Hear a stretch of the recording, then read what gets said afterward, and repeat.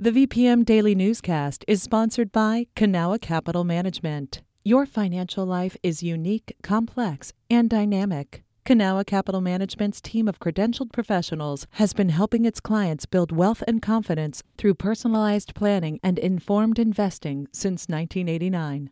Learn more at cancap.com. That's KANCAP.com. You're listening to the VPM Daily Newscast, the recap of today's top stories in Central Virginia. From the VPM Newsroom in Richmond, I'm Benjamin Dolly. Democrats in Virginia's Senate have dealt a blow to a major campaign promise from Attorney General Jason Miyares. As Ben Paviour reports, a Senate committee rejected a proposal which would have broadened the Attorney General's power. Miyares' proposal stems from a case in Fairfax County. He argues prosecutors were too lenient on a man accused of repeatedly raping a girl. The legislation would have allowed the Attorney General to take up local sex crime cases involving minors, even if the local Commonwealth's attorney opposed that intervention.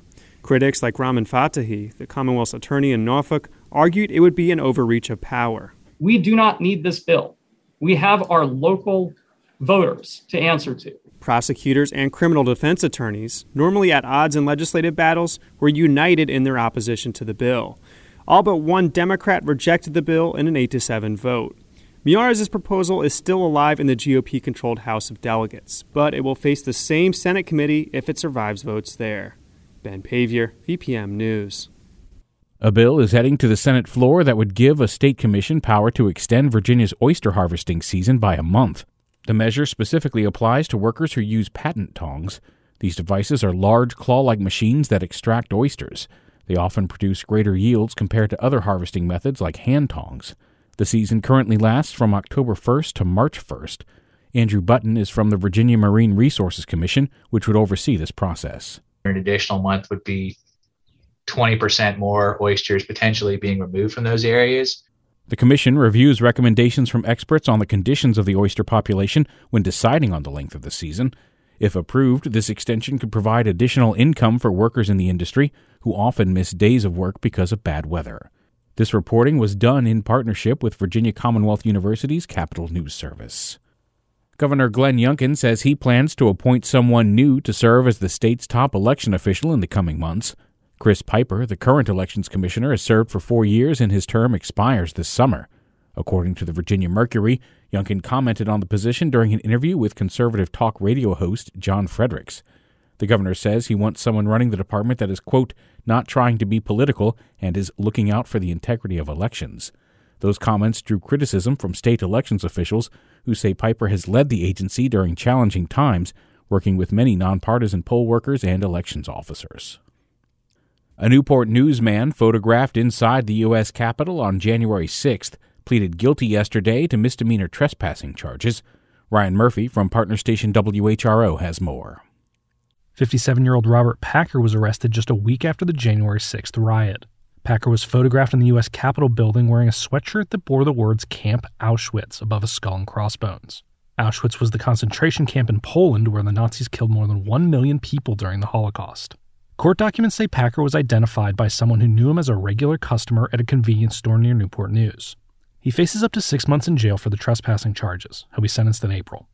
Packer joins nearly 200 others who have pleaded guilty to federal crimes related to the Capitol riot. That was Ryan Murphy reporting. A 12th Circuit Court judge in Chesterfield County was denied reappointment over concerns about her professionalism. Judge Lynn Bryce has served on the circuit court since 2014. She was left off a list of judges to be reappointed by the General Assembly this year, according to the Richmond Times-Dispatch. Concerns about her dedication to the job were raised by State Senator Joe Morrissey, who presented information that Bryce had missed presiding over half her dockets in Colonial Heights last year, as well as contentious interactions with prosecutors. The Richmond Times-Dispatch reached out via email to Judge Bryce, who declined to comment. The VPM News team is taking a deeper look at political issues in a new series we're calling Capitol in Focus. Today, we're talking about the Regional Greenhouse Gas Initiative, also known as RGGI. Governor Glenn Youngkin has faced criticism from Democrats and environmentalists for wanting Virginia out of the initiative. But what are the costs and benefits of a program like RGGI, and can Youngkin successfully get Virginia out of it? That's what VPM's Patrick Larson discussed with newscast editor Sarah McCluskey. Before we get into Governor Youngkin's plans, Patrick, can you explain what RGGI is and how does it fit into Virginia's commitment to reduce its carbon emissions? Sure. So under the 2020 Virginia Clean Economy Act, Virginia has to reach zero emissions from the energy sector by 2050. That's a big deal. Climatologists globally agree that zero carbon economies are needed to protect against the worst impacts of climate change. Now, to understand RGGI's role in that, I spoke with Bill Shobe, an environmental economist at UVA and a member of the team that actually designed RGGI's cap and trade carbon market. Okay, so we start with a cap on emissions, right? We want to control our CO2 emissions. So the cap is applied to the 11 member states. It's measured in tons of carbon dioxide. Then RGGI puts a dollar price on each of those tons. So if you are a company that produces energy and emits carbon, you have to buy your share of allowances, usually through auctions. That's the trade part of cap and trade. Now, since that carbon will contribute to climate change, auction proceeds make their way back to states, generally for climate change-related projects. So RGGI's not the commitment, it's just a way to get there. So what are the governor's concerns with the program, and how's he trying to leave? Right, so under Virginia regulations, energy costs and therefore carbon pricing are passed on to ratepayers. So Dominion Energy currently charges $2.39 for residential customers using 1,000 kilowatt hours in a month. That number fluctuates based on your bill, but Youngkin says it's just too high. He wants the State Air Pollution Control Board, an independent panel that approved Virginia's RGGI regulations, to essentially repeal the program. I spoke with some legal experts on this. They say it's not that simple. Since joining RGGI is based in state law, a full repeal would have to come from lawmakers. What happens if Youngkin succeeds? Well, the RGGI charge would be taken away from electricity bills moving forward, but the auction proceeds would go away as well. Virginia made over $200 million last year from RGGI auctions. That's a lot more than experts like Shobe had expected. 45% of that pot under state law goes to a fund for coastal and inland flooding, and half goes to energy efficiency programs for low-income ratepayers. Now, Youngkin is supporting a bill to spend $5 million over 2 years on coastal flooding, but that's only a fraction of what Virginia netted in 1 year through RGGI. That's been a major criticism from Democrats and environmental groups. Basically, if RGGI goes away, there's no more dedicated fund. So where does Youngkin's plan to pull Virginia out stand now?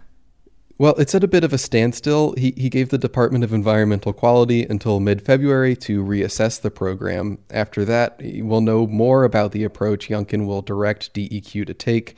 Their proposal would then be subject to public comment and approval by the Air Board. But again, for a wholesale repeal, he'd have to have Senate Democrats on his side, and they're serving as something of a brick wall this year. Well, Patrick, that's about all the time we have. Thank you for sharing your insights about RGGI and everything going on at the General Assembly. Thank you, Sarah. That was VPM's Sarah McCluskey speaking with reporter Patrick Larson about the Regional Greenhouse Gas Initiative. To learn more about RGGI and other changes happening in the new administration, head to vpm.org/General Assembly. This has been the VPM Daily Newscast. Some of these stories may have changed since the newscast was recorded. You can stay connected to what matters by heading to vpm.org/news or follow us on Facebook, Twitter, and Instagram at MyVPM.